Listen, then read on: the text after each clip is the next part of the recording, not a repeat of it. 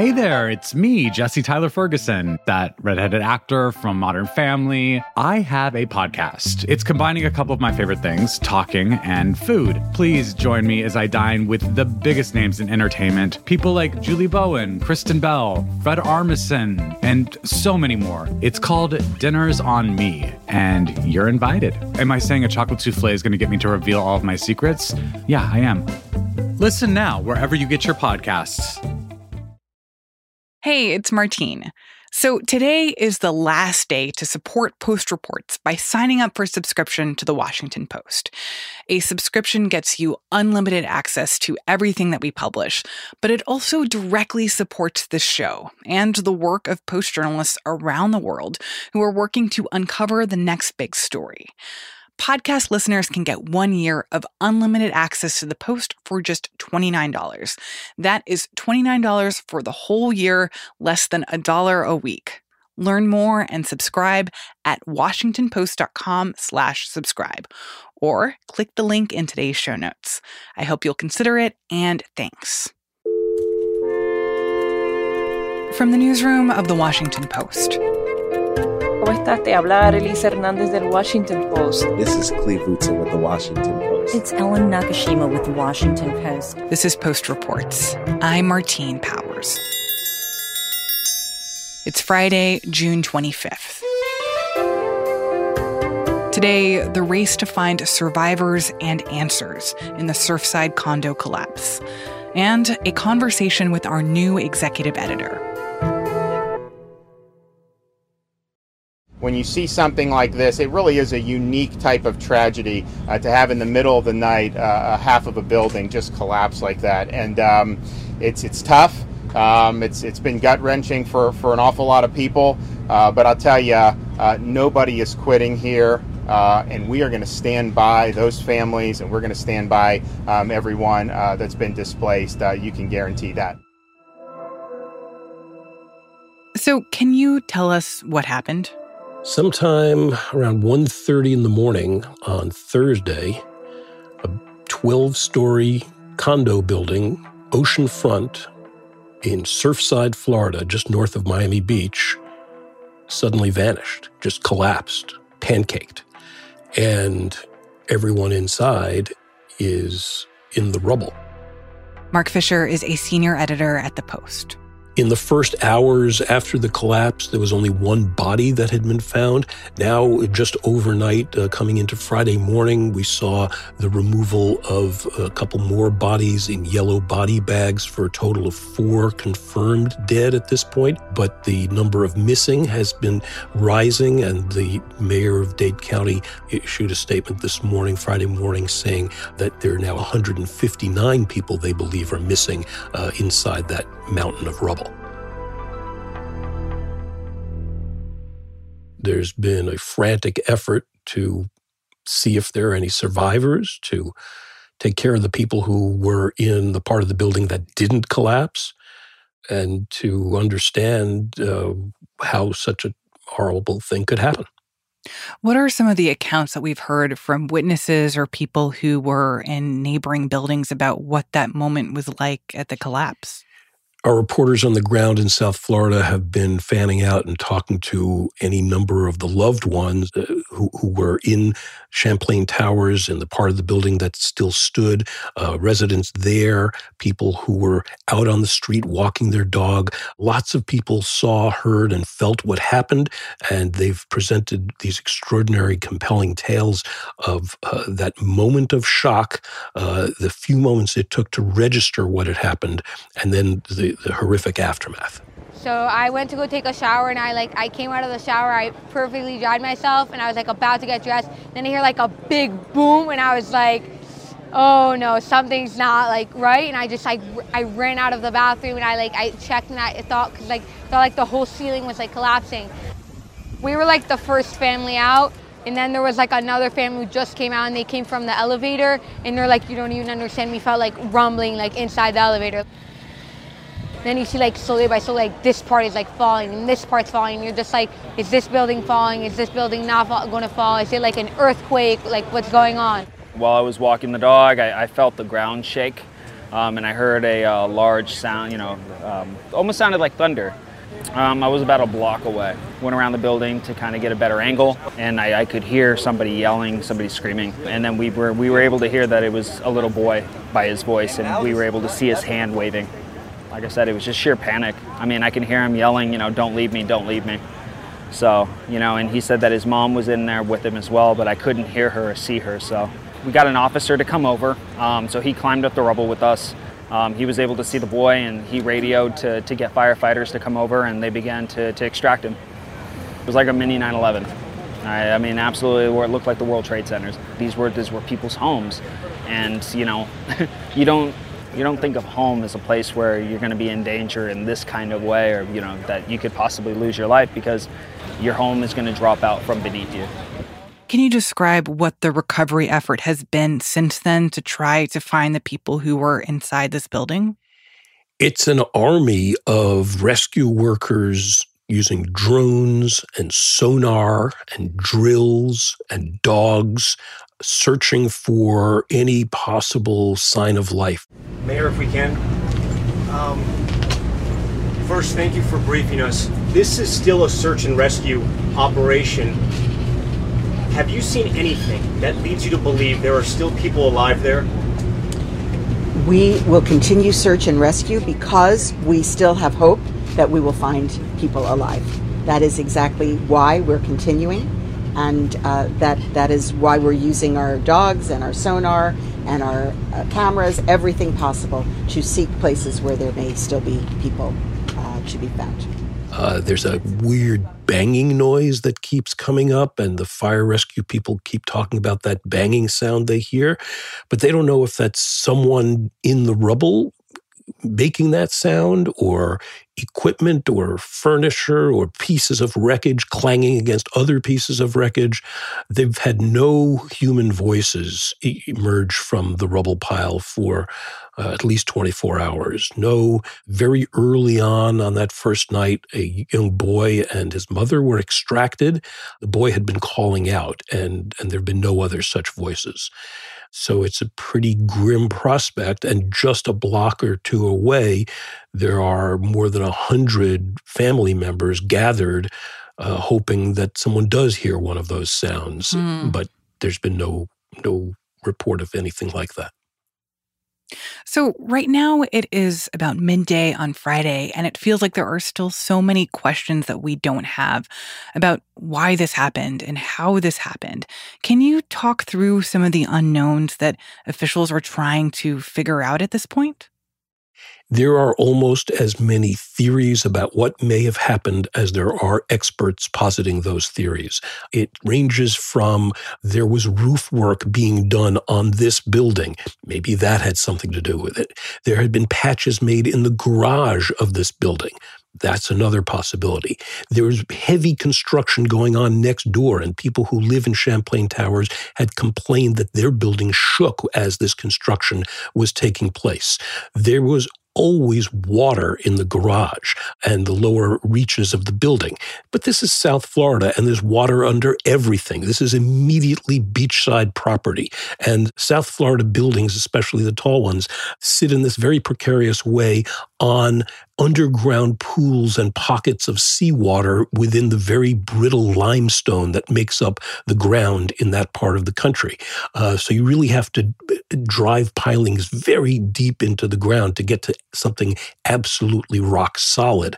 But all of that aside, tall buildings stand in South Florida for decades, if not centuries. This is not normal. This is not usual. This is not immediately explicable.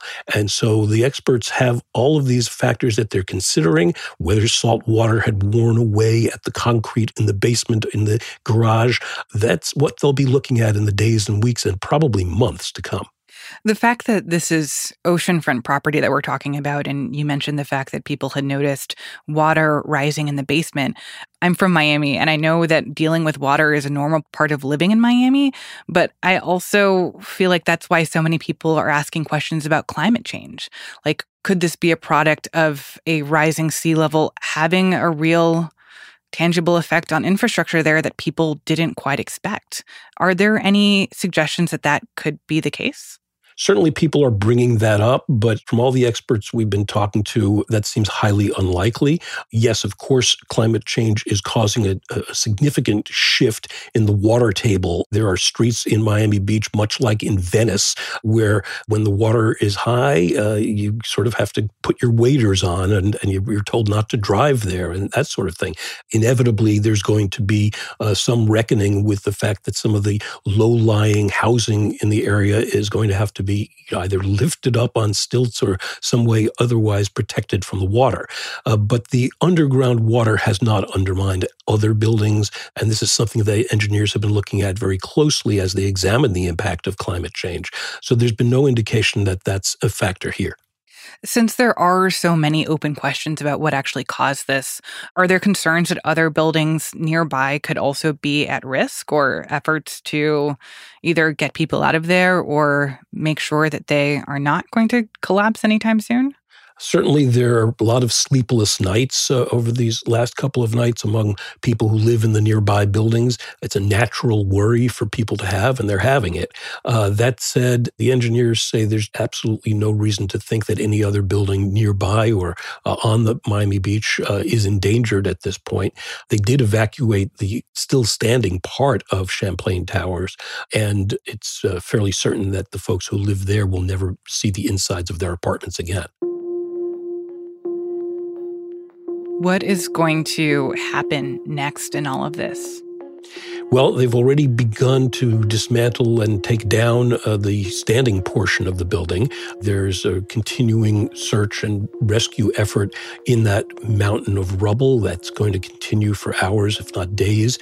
Late Thursday night into Friday morning, the federal government and its assistance apparatus kicked in, the president declaring an emergency, which allows federal resources from FEMA and other agencies to be sent to South Florida to help out. The local officials had obviously swarmed over this site with all kinds of rescue equipment and personnel, many of whom worked for 24 straight hours and are just Friday morning being relieved by rescue workers who are coming in from Naples and Orlando in Central Florida.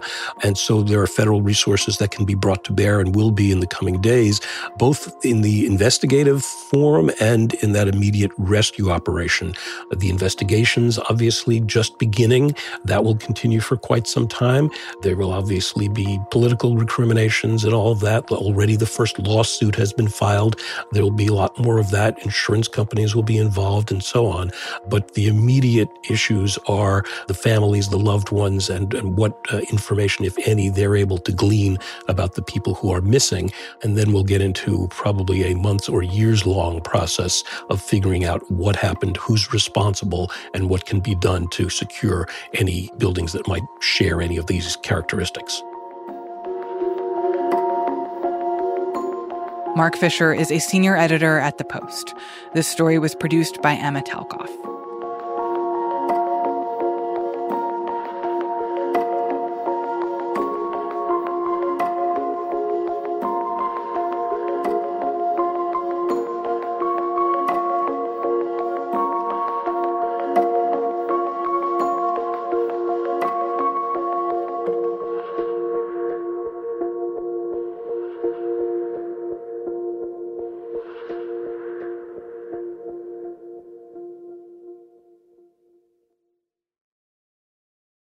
Hi, everyone. I'm investigative journalist Kylie Lowe, and I'm here to tell you about my weekly podcast, Dark Down East. Each episode, I take you to my home in New England, where we truly get to know the people at the center of the cases we dive into. Join me and dig into some cases you won't hear about anywhere else. Listen to new episodes of Dark Down East every Thursday, or check out the extensive catalog of existing episodes now, wherever you listen to podcasts. I'm just wondering, has someone shown you the bell? The bell from our podcast, and in the theme music at the beginning, you'll hear like the ring of a bell, and that's because there's an actual physical bell in the newsroom. So, like, have you seen the bell? Do you know that the bell's still there? Have you been introduced to the bell? I just saw the bell. I mean, I was not actually familiar with the bell my first couple of weeks here, but now I am initiated into the bell. Here at The Post, we have a new face in the newsroom. This person is our boss. Her name is Sally Busby. She started earlier this month, and we wanted to give you, our listeners, a chance to get to know the person who helps shape the journalism that you hear every day. I'm Sally Busby, and I am the new executive editor of The Washington Post, which basically means that I am the top editor in the newsroom and hopefully working really collaboratively with a bunch of people to make the journalism at the Post as good as possible.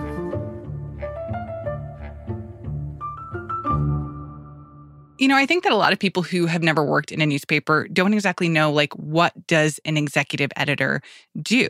So I'm wondering if you can just talk me through a little bit more of, like, what your role is and kind of what your primary responsibilities are. I think there's several things. I mean, some of it is just essentially the strategy of the newsroom. What do we choose to cover every day? What topics do we think are the most important over the course of a year? And then how do we organize ourselves to do that? And then I think the job involves a lot of things. It's talent development and sort of inspiring and motivating the journalists. These are hard jobs and they're busy jobs, and getting the best staff that we can, making that staff as diverse as it can be, and then doing the best journalism that we can. And then also there's just a very clear role in terms of making sure that the Post's standards and ethics and fairness and accuracy stay up to the level that everyone expects. So you are coming to this job from having led the Associated Press. But I want to go back to way before that and the very beginnings of your career in journalism. Where did you grow up? Like, how did you first get into this line of business? What was your path toward becoming a journalist? You know, when I was growing up, I read newspapers, and I grew up in the Midwest of the United States. And to me, newspapers were sort of a way to understand the broader world. My family didn't travel a lot or anything like that. So the way I sort of learned about the broader world was probably through newspapers. And then when I was in college, I actually thought that I was going to be an English professor or something like that. And then I started working in journalism and just loved it. Loved the adrenaline rush, loved how journalism allowed me to go out and talk to a whole range of people and kind of get out into the world. I love the fact that you said that you grew up reading your local newspaper, and that's how you first kind of understood what journalism was. And I had that same experience where my parents subscribed to a paper, and there were columnists that they were obsessed with, and I would read the comics, and then eventually I started to branch out to reading other parts of the paper. But, you know, I've had the experience that I think a lot of people have had, which is seeing my hometown paper really shrink, really struggle. And I think that is really emblematic of what's happening in local journalism around the country. So I'm wondering, like, where you think the Post fits into that, because sometimes I worry that people who listen to this podcast, perhaps, like, that they hear about stuff that's happening around the world, but maybe they don't hear about stuff that's happening in their own communities. Obviously, a lot of what is happening to newspapers is driven by changing readership, and it's very much how people now want to get information. The ad market in the U.S. has been changed radically by technology companies. And that model is really under a lot of pressure. And, you know, I think what we're all looking for is what is the next generation of local and regional news? And how do the existing news organizations, how do they evolve so that they can become financially stable in the future? And it's a very rough situation right now. I think the Post plays a role in just trying to make sure that there's accountability journalism in places, not just Washington. And to me, the Post can be in kind of a unique position to almost be a model of how you do serious journalism and how you grow that digital audience. And I think the hope a lot of us have is that that could sort of pave the way and be a model that perhaps other news organizations can learn from and try to prosper from. But it's a tough situation. So you have been on the job for not very long now here at the Post, right? Like 3 weeks, a month? How long? This is the start of my fourth week. Oh my gosh. Well, so apparently you've already had a very, I guess, eventful few weeks so far. You recently met with Merrick Garland, Attorney General, to discuss the Department of Justice efforts to secretly obtain phone records from Post reporters. They were also trying to obtain phone records from the New York Times and CNN. So can you explain to me, why was the government trying to get our colleagues' records? So there's still a lot that we don't know, obviously, and that the public doesn't know about what happened. And the Justice Department has said that there's an inspector general's investigation that's going on to try to figure out exactly what happened and to make that information public.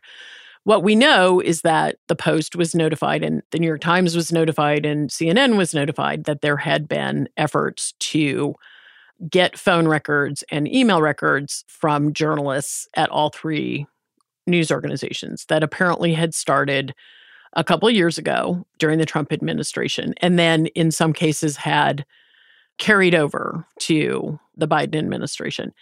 And in some cases, there were actually court-imposed gag orders that the government had sought to prevent the Times and CNN in these cases from even revealing that the government's efforts were going on. So we feel it was a pretty suppressive set of government actions. These were connected presumably to leaks investigations that the government was launching. So the government was trying to prevent people who work for the federal government from leaking information to journalists. Mm-hmm. Which is a big part of how we do our jobs and how we understand what's happening inside of the government is people who work there feeling like they need to discuss what they've seen and what they've heard, especially when they believe that there are problems there. Right. I mean, as journalists, we believe that the public has a right to know what the government is doing and that in many cases, there are things that are happening that the public has a right to know. And the only way to get that information out is for journalists to very aggressively report on what the government is doing. If the government is targeting the phone and email records of journalists, then that is going to just have a very deep chilling effect on government officials' willingness to do whistleblowing or any of those sorts of things that we think are so critical to the First Amendment in the United States. So we tried to push back pretty hard and say, this is not appropriate. There need to be stronger guidelines so that this is absolutely not happening with this level of frequency. And so Attorney General Garland has said that the Justice Department is going to tighten the policies around obtaining journalist records. But do you think that there is still a reason to be concerned here?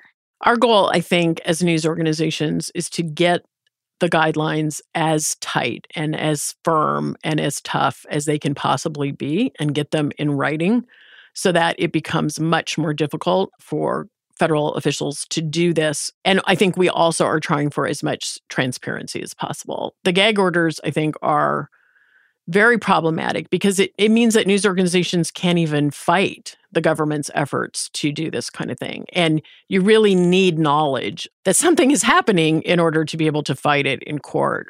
So I think those are the things we would be pushing for. And I think it's just going to take sustained effort to get these First Amendment protections as strong as they can possibly be, both now and into the future. So I want to talk a little bit about objectivity and neutrality, which is something that I think is a huge part of conversations inside of newsrooms around the country.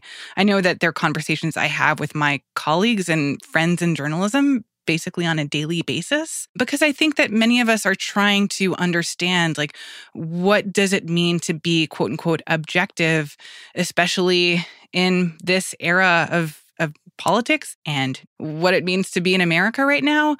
So I guess for you, what do you think it means to be objective at a time when even stating facts and stating the truth can be seen as political or in political opposition? I've sort of tried to avoid, in some ways, using the word objective simply because it has become very politicized. There's that word in and of itself. So I think what journalism has to do, essentially, is it has to, first of all, there are facts in the world. I mean, the world is a physical, concrete place, and there are things that factually happen. And I think journalism has to be very fact-based. It has to be very accuracy-based. And it also needs to be fair. There are radically different ways that people view the world. Journalists are not robots. They obviously have their backgrounds, their upbringings. I have my background someone who is a man who's white, a man who's a person of color, a woman who's a person of color. We're all going to come from our individual backgrounds, and those absolutely create the people that we are. And I think it's wrong to try to strip that away or to pretend that we can strip that away. But what we do strive, I think, to do as journalists is to be fair and accurate and to try to reflect a wide variety of perceptions of the world and beliefs in the journalism that we do. And so we have like a very strong kind of responsibility to ensure that we're not just reflecting one side of the world. Obviously, racist beliefs are bad things, and we shouldn't be giving them, quote unquote, equal time in our stories, but we should actually be striving to provide a wide range of what people think and the reasons behind why they think it. So the word objective is kind of the way we used to talk about it, but I think some of the same underlying principles, if you strip away the word objective and you talk about journalism should be accurate, journalism should be fair, and journalism should be wide-ranging, I think you can get to a place where you still understand the value that that kind of information can bring. It's not trying to tell people what they should think. It's trying to provide them solid information, nuanced information, and wide-ranging information so that they can make up their own minds about what the right decisions are.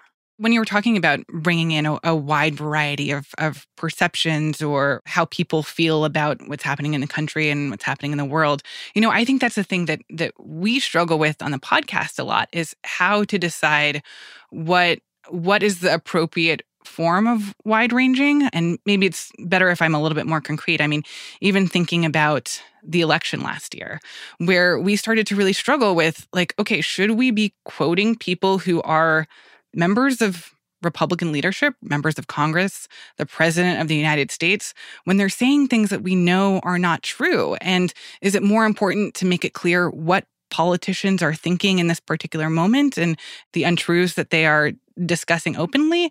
Or is it more important to not help that information get any more air? And so I wonder how you think about those kinds of balances, especially when it comes to politics and the way that we cover politicians. Yeah, these are all really good questions. And they're the things that I think journalism struggles with day in and day out right now. There aren't any overarching sort of, this is the right way to do it and every other way is wrong. I think it is all a bit of a balancing act in some ways. The United States right now is a very, very politically polarized place. And so we do know that things become politicized, facts become politicized. There is a struggle over factual information. And all of that makes it very difficult, I think, for journalists to do as good of a job as they can on these questions. But I think, first of all, I think if someone says something that is factually inaccurate, calmly but firmly as possible, pointing that out. Things like snark in coverage and stuff like that do kind of tend to push people away. So I think my goal as a journalist is to provide the best, most accurate information that I can in the most accessible way that will actually make sense to the widest variety of people. And what I'm talking about is very theoretical. Living this out day to day is a lot of the struggle. The way that you present information can color that information for certain people. And people come with a lot of political polarization to what we think of as very factual information. It gives even like an extra mission to journalism right now. It makes journalism harder. It also, in some ways, makes it more valuable. Sally Busby is the executive editor of The Post. Ariel Plotnick produced this story.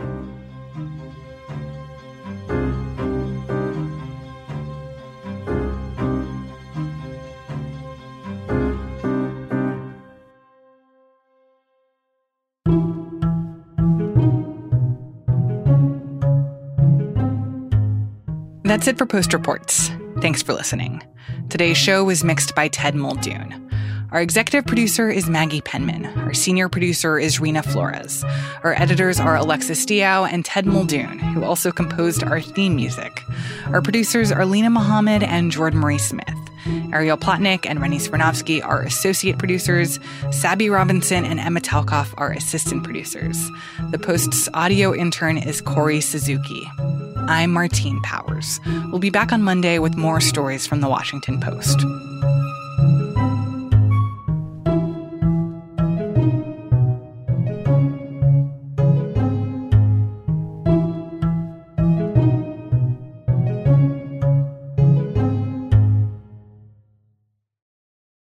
If you're looking for a smoking gun, I can absolutely guarantee you, you will not find it. In October 2001, a series of letters filled with a deadly powder called anthrax were dropped into the U.S. mail system. What started as an unprecedented case turned into an unsettling mystery. Who sent these deadly letters? And why?